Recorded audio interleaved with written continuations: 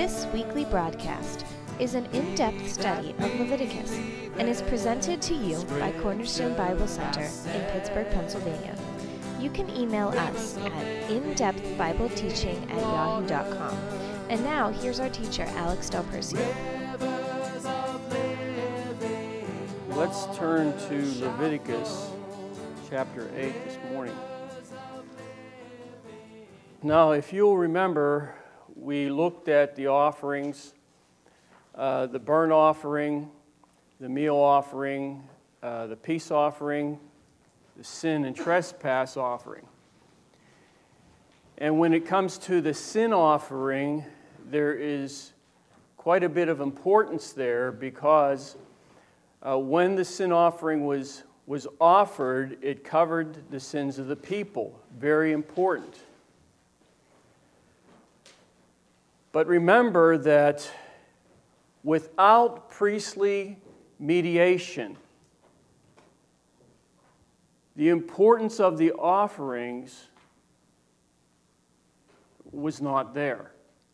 In other words, if you did not have a priest to take the offerings, to go through the different things that they did, you could not have an effective offering. So priestly mediation is necessary and very, very important. Now, what I want to look at this morning is the consecration of the priest.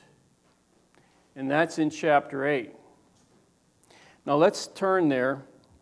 I want to read one verse. Verse 12. And he poured the anointing oil upon Aaron's head and anointed him to sanctify him. And here you have Moses anointing Aaron, or him pouring the oil of anointing on him. And many times Christians, they desire to have the anointing. They would love to have the anointing oil poured on them. And that is a very good desire, but I want to show you some things that precede the anointing here with oil. And then we're going to look after that, what occurred after the anointing with oil. Because these things leading up to and after that are extremely important. Let's start with one verse here. Verse number 6. And Moses brought Aaron and his sons and washed them with water. Now, this doesn't really show you in this verse the whole picture of what's really happening. So turn to Leviticus 16. Verse 4. And he shall put on the holy linen coat, and he shall have the linen breeches upon his flesh, and shall be girded with a linen girdle, and with a linen mitre shall he be attired. These are holy garments, therefore shall he wash his flesh in water, and so put them on. So in this verse here, what we're seeing is that first there is a stripping. When it talks about the linen breeches, does anyone know what the linen breeches are? See, the linen breeches were the undergarments, so to speak. It was given by God to cover the priest's nakedness. So they would be similar. They went from the hip to the thigh. They would be similar to like boxers. They covered the priest's nakedness. So in order to clothe the priest, in order to dress the priest, the first thing that had to happen, or to wash the priest, the first thing that had to happen was a stripping. And I have found in my experience with God that this happens to each Christian who is willing. God will come and He will in spirit strip us of certain things that are necessary, those things must be taken out of the way. Those things must be brought, out from us, away from us, taken care of. This whole idea of stripping. Those things have to occur so that God can continue this process that we're seeing here in Leviticus 8. Because the next thing he's going to move on to is the washing. So first, before you have the washing, you have the stripping. So back in Leviticus 8, verse 6, and Moses brought Aaron and his sons and washed them. Now remember this, that the washing was not just to be an outward washing. Now, of course, we know that the priest was washed, physically washed. That's the literal meaning there. But there was more to happen than that. See, we have this idea that in Christian circles that tradition is wrong, it's evil, it's not good. But God set up all these traditions in Leviticus, especially with the offerings. The priests had to go through certain traditions. It says of Job that Job, when his sons went and feasted, that it was his tradition, so to speak, that he went and he offered burnt offerings for them. See, that was a tradition. Daniel prayed 3 times, as his custom was. See, that was tradition. Jesus went in to the synagogues, as his custom was, his tradition. Paul the Apostle, he went and disputed or reasoned with the Jews in the synagogue as his tradition was. But see, the problem is when tradition becomes a tradition, when all that takes place is this surface thing, you, as your tradition is, you have got up this morning and you came to church. See, that was a tradition. That was your tradition, and that's not necessarily bad. When Daniel prayed 3 times a day, that tradition, as his custom was not necessarily bad. But if all your tradition is that you come to church and it ends there, then there's a problem. See, because more is to occur in your life than coming to church. See, with the priest, they had the outward washing, but see, more was to occur in the life of the priest than the outward washing. There was to be an inward working or a washing that was done also, not just the traditional thing on the outside. And you can see this in the Scriptures. If we confess with our mouth, or if we confess our sins, He is faithful and just. See, if we confess our sins, that's the stripping. He is faithful and just to forgive our sins. See, that's the faithfulness of God. And to cleanse us from all unrighteousness. See, there's the washing. And it doesn't say that He cleanses us from sin. He cleanses us from all unrighteousness. And that word there is dealing with character, the character of the individual. So the washing or the cleansing is to do more with the priest than this outward thing. It's to work a work in them, or there is to be this inner cleansing. Jesus said that you are clean through the words which I have spoken unto you. See, that's not an outward washing. That's an inner washing. Jesus was concerned about that. In Leviticus chapter 1, and also in 8, where we're looking, you will see that the priests, they took the animal, the offering, they flayed it, they cut it, they opened it up, and they washed the inward parts with water. See, an inward washing. See, that's what God's concerned about. How does the church become a glorious church? And I want to read this to you. That He, Jesus, might sanctify and cleanse it with the washing of water by the word, that He might present it to Himself a glorious church. See, there is an inner working there. There is a washing that occurs.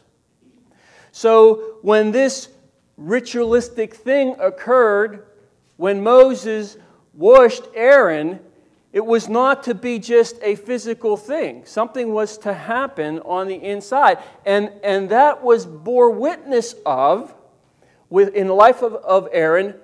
And also when you see Nadab and Abihu, who only had this physical thing and not the inner washing, you see the results from their lives. See, so the Lord is after more than just the thing on the surface. When you hear people talk about, and I hear this occasionally, about being kings and priests, that's taken from Revelation. And if you go to Revelation chapter 1 and you read that verse, and then you read the preceding verse, you will see that it's the washing that enables the individual, whoever, to become a king and priest. And there's another scripture in Revelation where it says that He hath, let's see, how's it go? He hath made us kings and priests. See, so there's a making, there's some process involved there. He shall make us kings and priests, and we shall reign on the earth. And the second thing in that verse that draws my attention is the we. Who's the we? If you go to the Epistle of John, John uses the word we. We have seen, we have heard, we have handled, that we declare unto you, that you may have fellowship with us. So he uses the word we and us, but it's not an all-inclusive word. So in this thing with the priest, I don't believe it's an all-inclusive thing. The priest, in order to be the priest, to actually mediate the way God has set the thing up, there needs to be a consecration of the priest. So there needs to be a stripping. There needs to be a washing. And now the next thing in Leviticus 8, verse 7. Now the priest is going to be clothed. Now before we read that, I want to read one verse from Zechariah. Because this verse kind of includes this whole thought here, that these three things that we're looking at.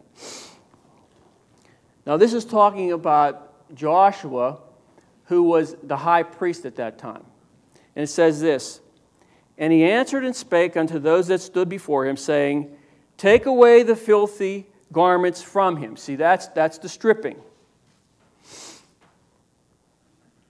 And unto him he said, behold, I have caused thine iniquity to pass from thee. That's the washing. And I will clothe thee with a change of raiment. See, that's the dressing.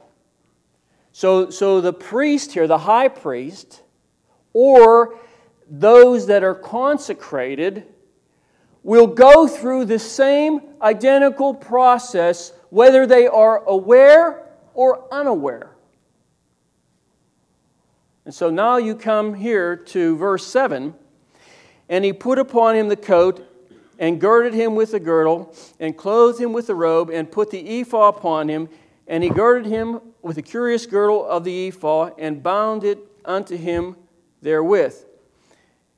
And he put the breastplate upon him. Also he put in the breastplate the Urim and the Thummim. So in this list you have certain things that are particular to the high priest, and then you have other things that are common to all priests. But the point is that they had to be dressed. They had to be clothed by the order of the Lord through Moses. Now turn to Exodus. I want to show you a verse here, because you see the same basic thing here in Exodus 28 and 29. Go to Exodus 28.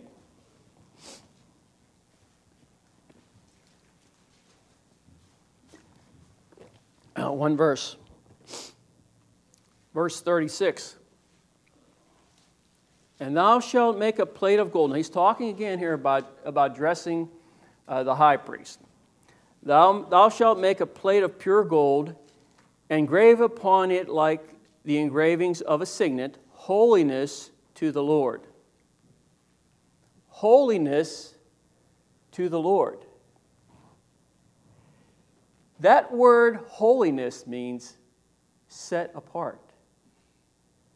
Set apart unto the Lord.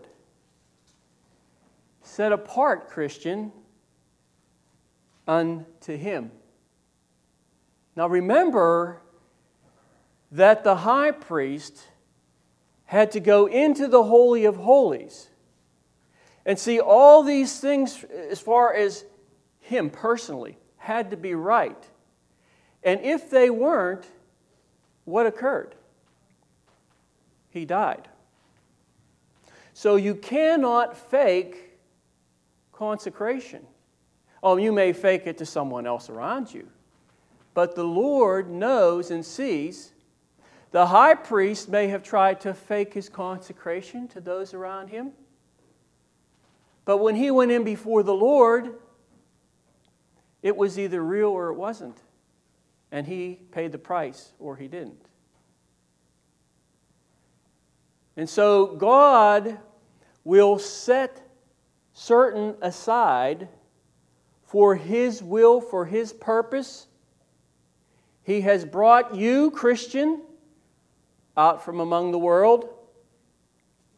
And He wants to work in this process in your life of stripping, washing, and clothing, so that you can be effective in the purpose and the will of God that He has desired for your life as an individual. But we can't skirt that which is necessary to bring about the purpose of God. You just can't get around certain things. It's just the way it is. Now, there is a scripture in Numbers, and I found this very interesting when I was reading it. The Lord says that the priest, and we looked at this before, that the priest was to take the best cut of meat. He was to take the shoulder and the breast. And remember what he did with the shoulder? He would heave it. This verse in Numbers deals with heaving the shoulder, and it says that when you take this part of the animal, when you take the best of it, and you heave it up, you are to do that as I have, I'm kind of paraphrasing, how I have shown you, so that you do not die. So the spiritual thing may have been, well, I'll take a lesser portion of meat and give the Lord the best. The Lord says, I'm looking at your consecration here, and I want to see if you're going to obey exactly what I'm telling you to do. And when you heave that up, it needs to be the best, because that's your portion. So consecration, goes much deeper than what we know and what we hear of in Christianity, basically by and large. It's something that is to move much, much deeper than it has been in the lives of individuals.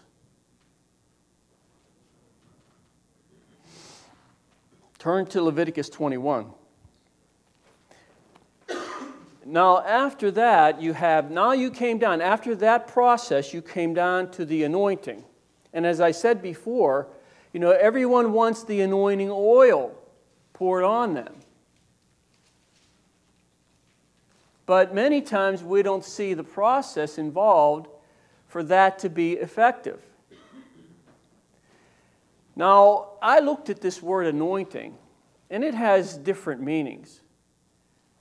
But one of the meanings here means to be separated for God's purpose. And as I was looking at this, it mentioned Leviticus, and it said that the priest had to be restricted, or they were restricted in their activities, which I thought was very interesting. So you want to be a priest unto God. Okay, you want to be a consecrated one. Well, one of the things involved there is that there is a restriction of activities, certain activities. Maybe something that you were involved with. Now the Lord's going to restrict that and say, now you need to turn your attention to others, that you would give to others, whatever that may be. But there's some type of restriction there involved. So Leviticus 21, verse 12. Neither shall you go out of the sanctuary, nor profane the sanctuary of his God, for the crown of the anointing oil, or the dedication, that means the dedication of the anointing oil of God is upon him. Now, the NIV says this, because he has been dedicated by the anointing oil. So there was this anointing, but they had to remain in the sanctuary at this time. See, this whole process went on for 7 days, the consecration. The greater the work that God wants to do in our lives, the greater the pressure to leave the sanctuary. If you want God to work in your life and in your heart, you can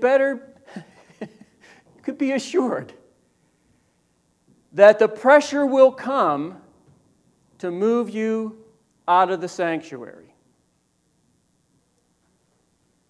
You want to be a consecrated one. God wants you to be a consecrated one.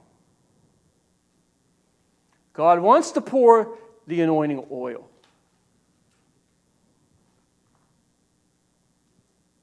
But we have to remain in the sanctuary. I was yesterday at work, and all of a sudden I got this heaviness.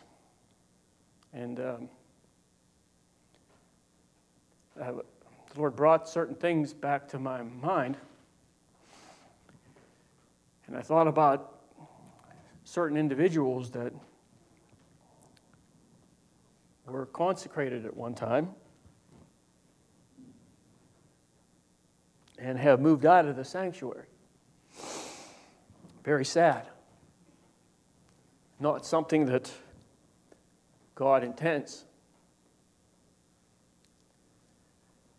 God wants the anointing upon your life. But you need to remain faithful, and you have to be in the sanctuary. You have to be where God wants you to be. And don't allow the pressures of things. Don't allow these other things that are going on in the world and around us to move us out. We know these things in our head.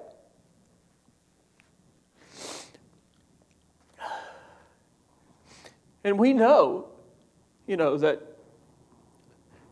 the things of the world call to us and pull us.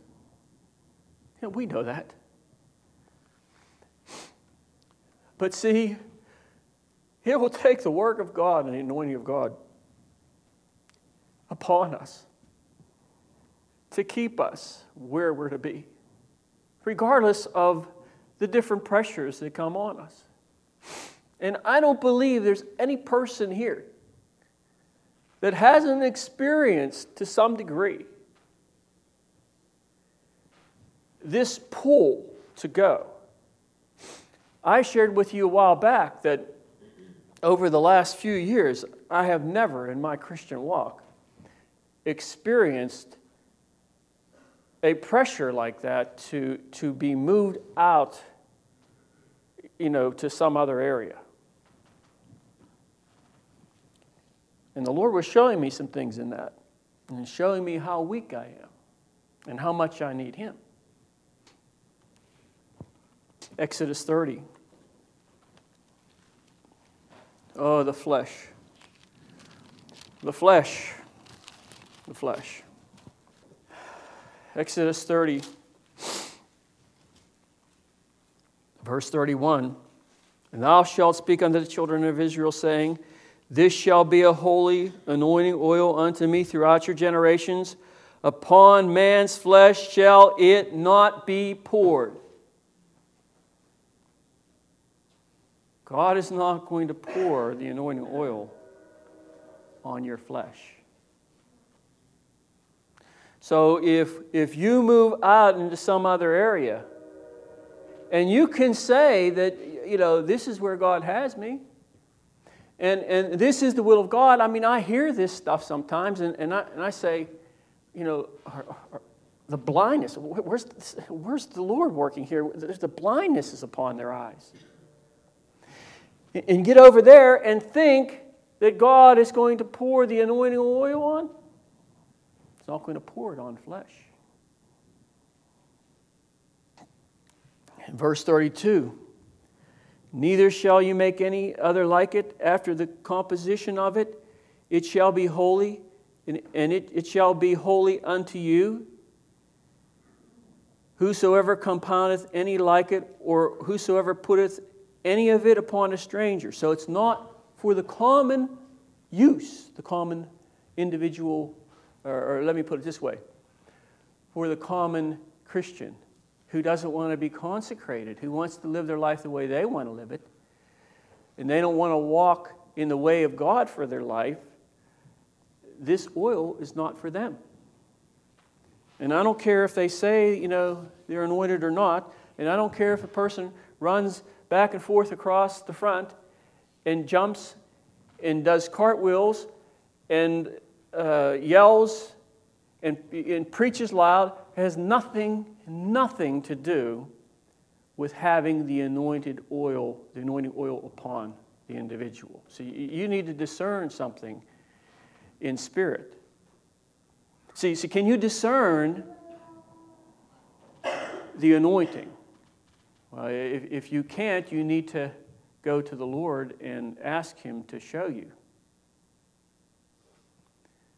Now, I want to look now in Leviticus 8.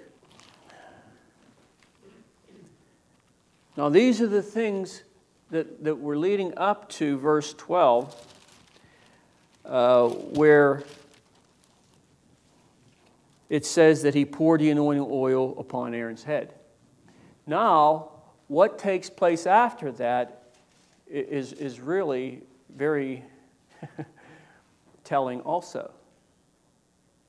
Because it doesn't stop there with the anointing oil poured upon him. In verse 23. Now, verse 22 is talking about the ram of consecration. They actually, during this time, there was 3 animals that they sacrificed. They sacrificed a bullock, and they sacrificed two rams. Each were for a specific purpose. But in verse 23, and he showed it, and Moses took of the blood.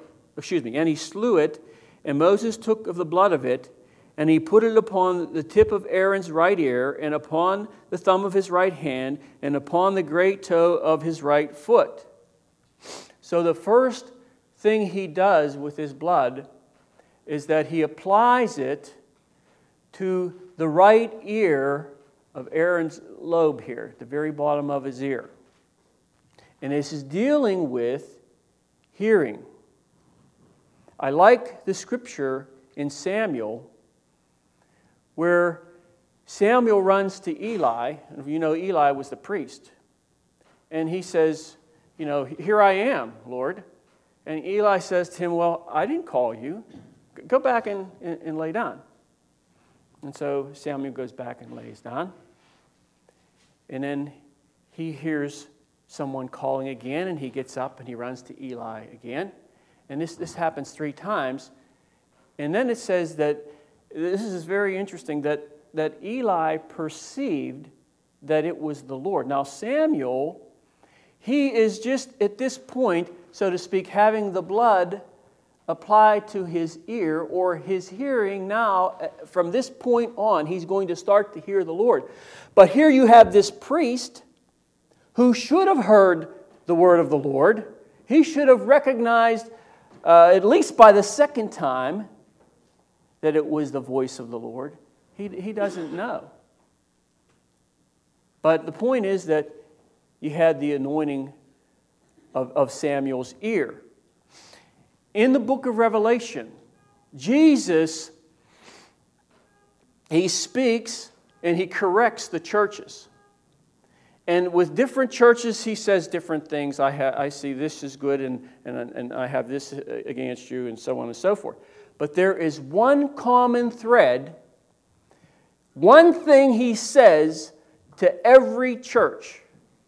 And it is, he that has an ear to hear, let him hear what the Spirit says to the church. Are you aware that the verb there, let him hear, the Greek verb is in the imperative mood, and Jesus was commanding them to hear.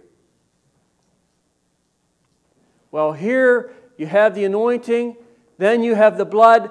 Now you'll be able to hear. Now I'm commanding you to hear what I say. What the Spirit says to the church, to you. Next you go to the thumb. Now the thumb deals with the hand, of course. It deals with certain things. Turn to Judges, chapter 1. Judges chapter 1, verse 4. And Judah went up, and the Lord delivered the Canaanites and the Perizzites into their hand, and they slew of them in Bezek 10,000 men. And they found Adonibezek in Bezek, and they fought against him, and they slew the Canaanites and the Perizzites. But Adonibezek fled, and they pursued after him, and they caught him, and they cut off his thumbs and his great toes. And Adonibezek said, 70 kings, or 70 kings, having their thumbs and their great toes cut off, gathered their meat under my table, and as I have done, so God hath requited me. And they brought him to Jerusalem, and there he died. The thumb here, having the blood placed upon the thumb refers to the power of the hand to wield a weapon, or the power to do that which needs to be done in this case.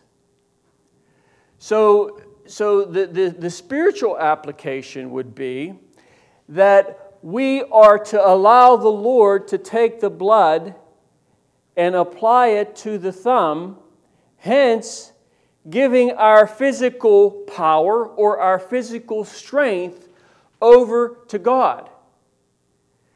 I don't know about you, but I only have so much strength, and as I get older, it seems as though it's becoming less. And when I get home sometimes from work, and the Lord's drawing me to go in and study, I know I only have so much time. So sometimes when I come home from work, I go in right away, and I may spend an hour and a half, because I know that I'm going to fade, and I'll be sleeping. I'll fall asleep. See, we need to give our physical strength to the Lord. Now, I'm not talking about in a carnal way. I'm talking about, working for Him, doing what He desires, doing His will, His purpose for our life, giving our strength to that and not all these other things that can draw us away and move us to another place. So the thumb deals with power. It also deals with dexterity. Now, I have a little assignment for a couple of you. And I was thinking who I should ask. And I think it's going to be Dan and Jen. This is your assignment this week. You're going to go home sometime this week. You're going to go in the kitchen and prepare something. This is only a 5-minute homework. And you can tell us next week how it went.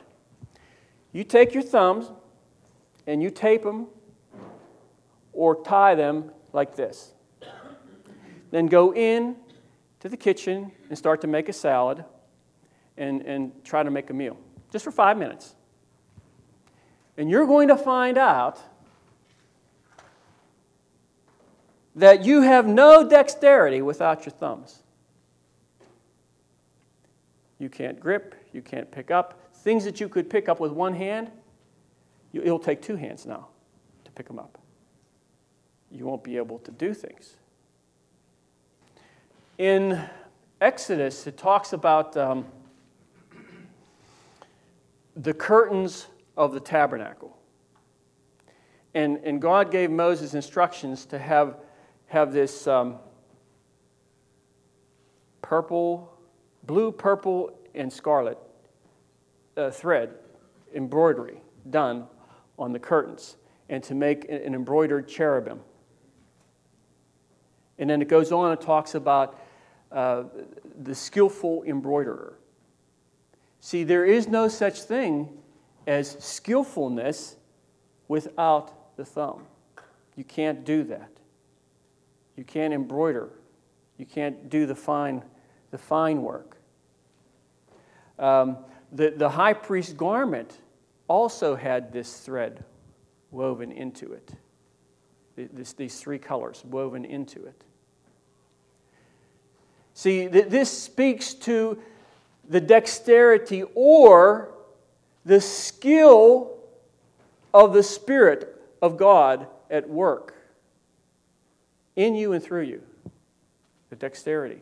And anoint that thumb, see, so that you will be able to skillfully walk and move as you should.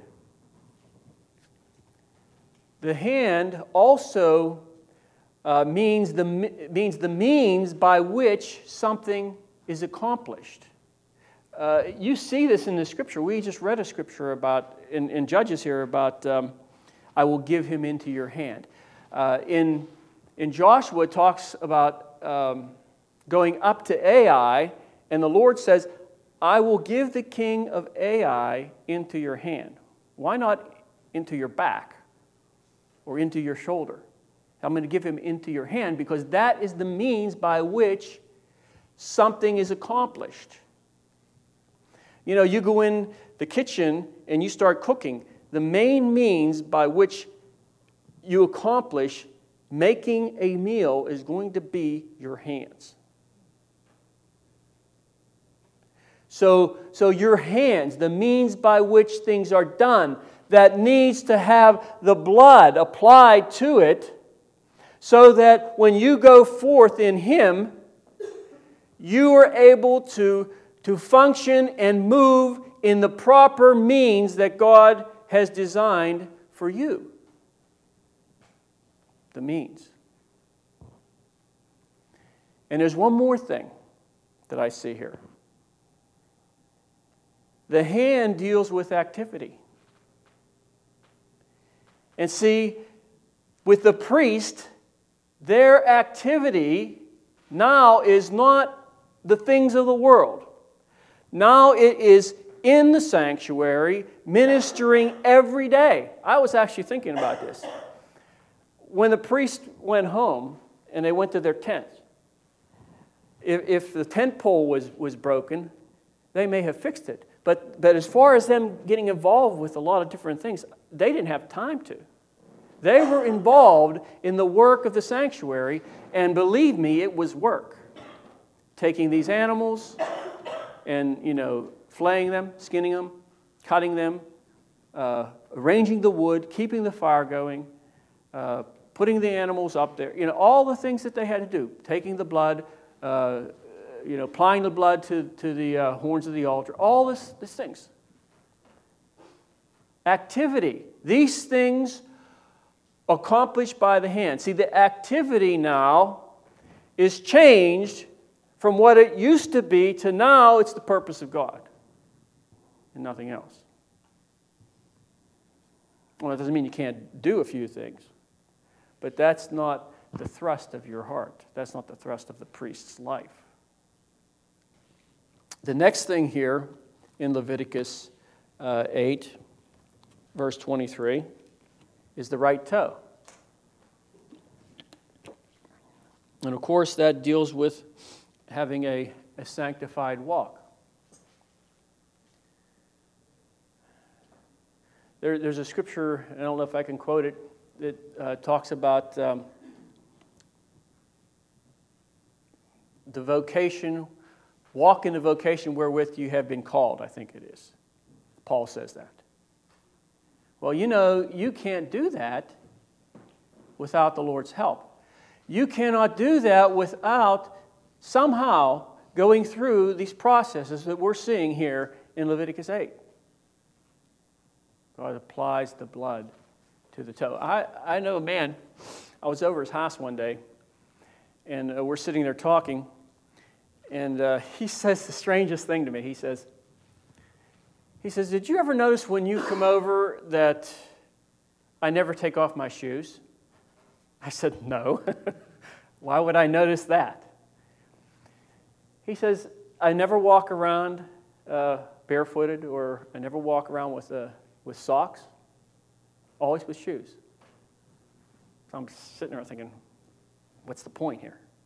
So he takes off his shoe, and he shows me his one big toe was cut off in an accident when he was young.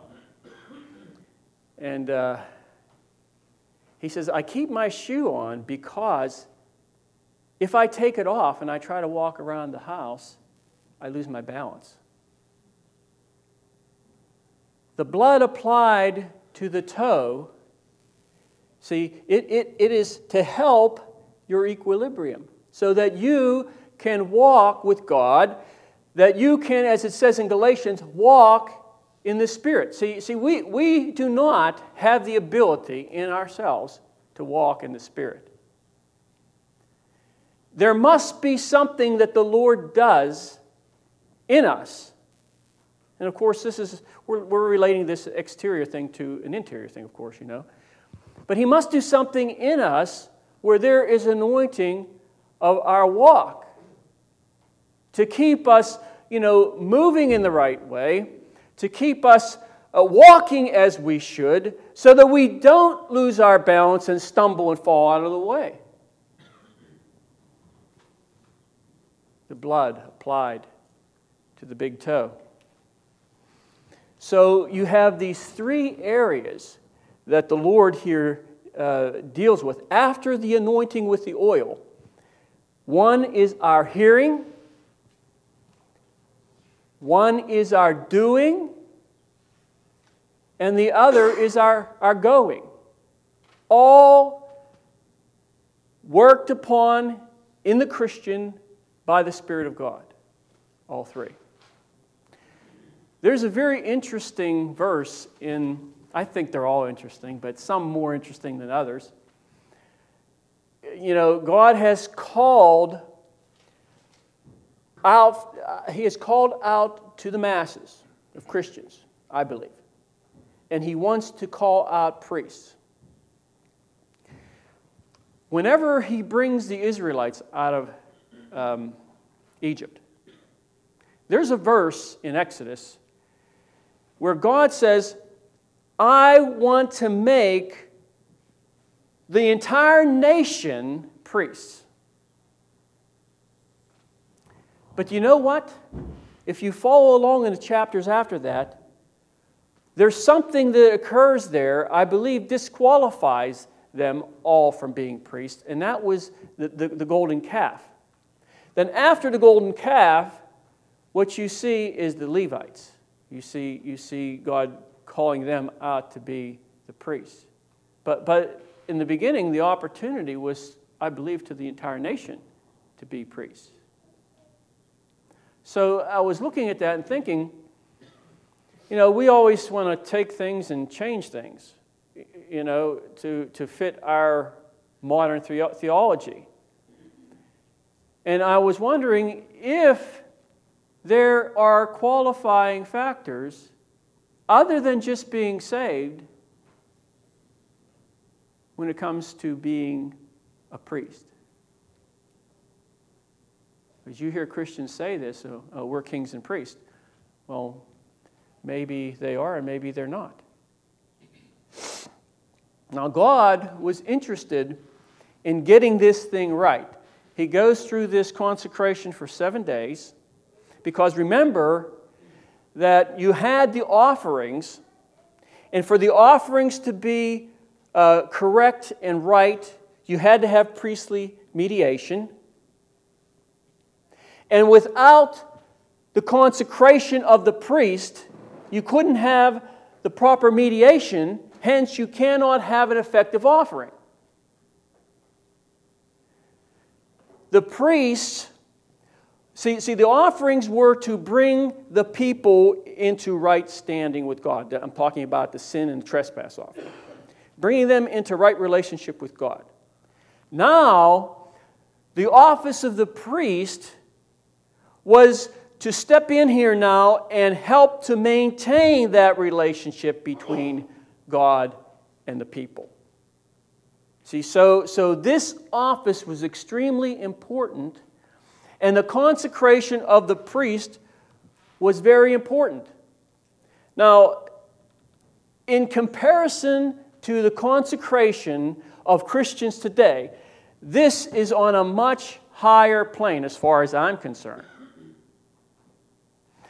Christians think that I'm going to come up front to the altar, and I'm not meaning you, I'm just speaking in general. I'm going to come up to the altar, and I'm going to kneel down, and I'm going to consecrate and dedicate my life to God, and that's it. Well, that's good, that's a start. But there's more to consecration than coming to the altar. There's more to consecration than praying to God. There's more to consecration than reading and waiting upon the Lord. It will take the work of God in certain areas to bring this thing to pass the way He wants, so that there's an effective ministering of the priest. Well, how important is your consecration? And I'll close with that. How important is your consecration? Turn to Leviticus 8. Or I think maybe it's 9. Yeah, it's not 9.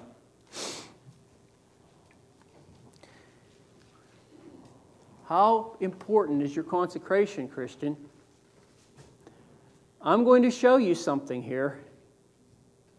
And when I read this verse, it's like, I don't know.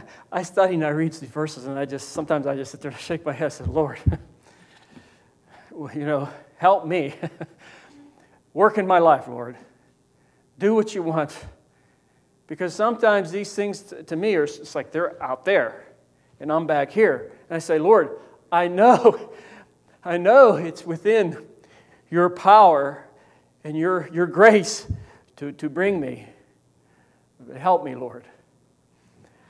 In verse 23, and Moses and Aaron went into the tabernacle of the congregation and came out and blessed the people, and the glory of the Lord appeared unto all the people. The glory of the Lord did not appear before consecration. So that your consecration to God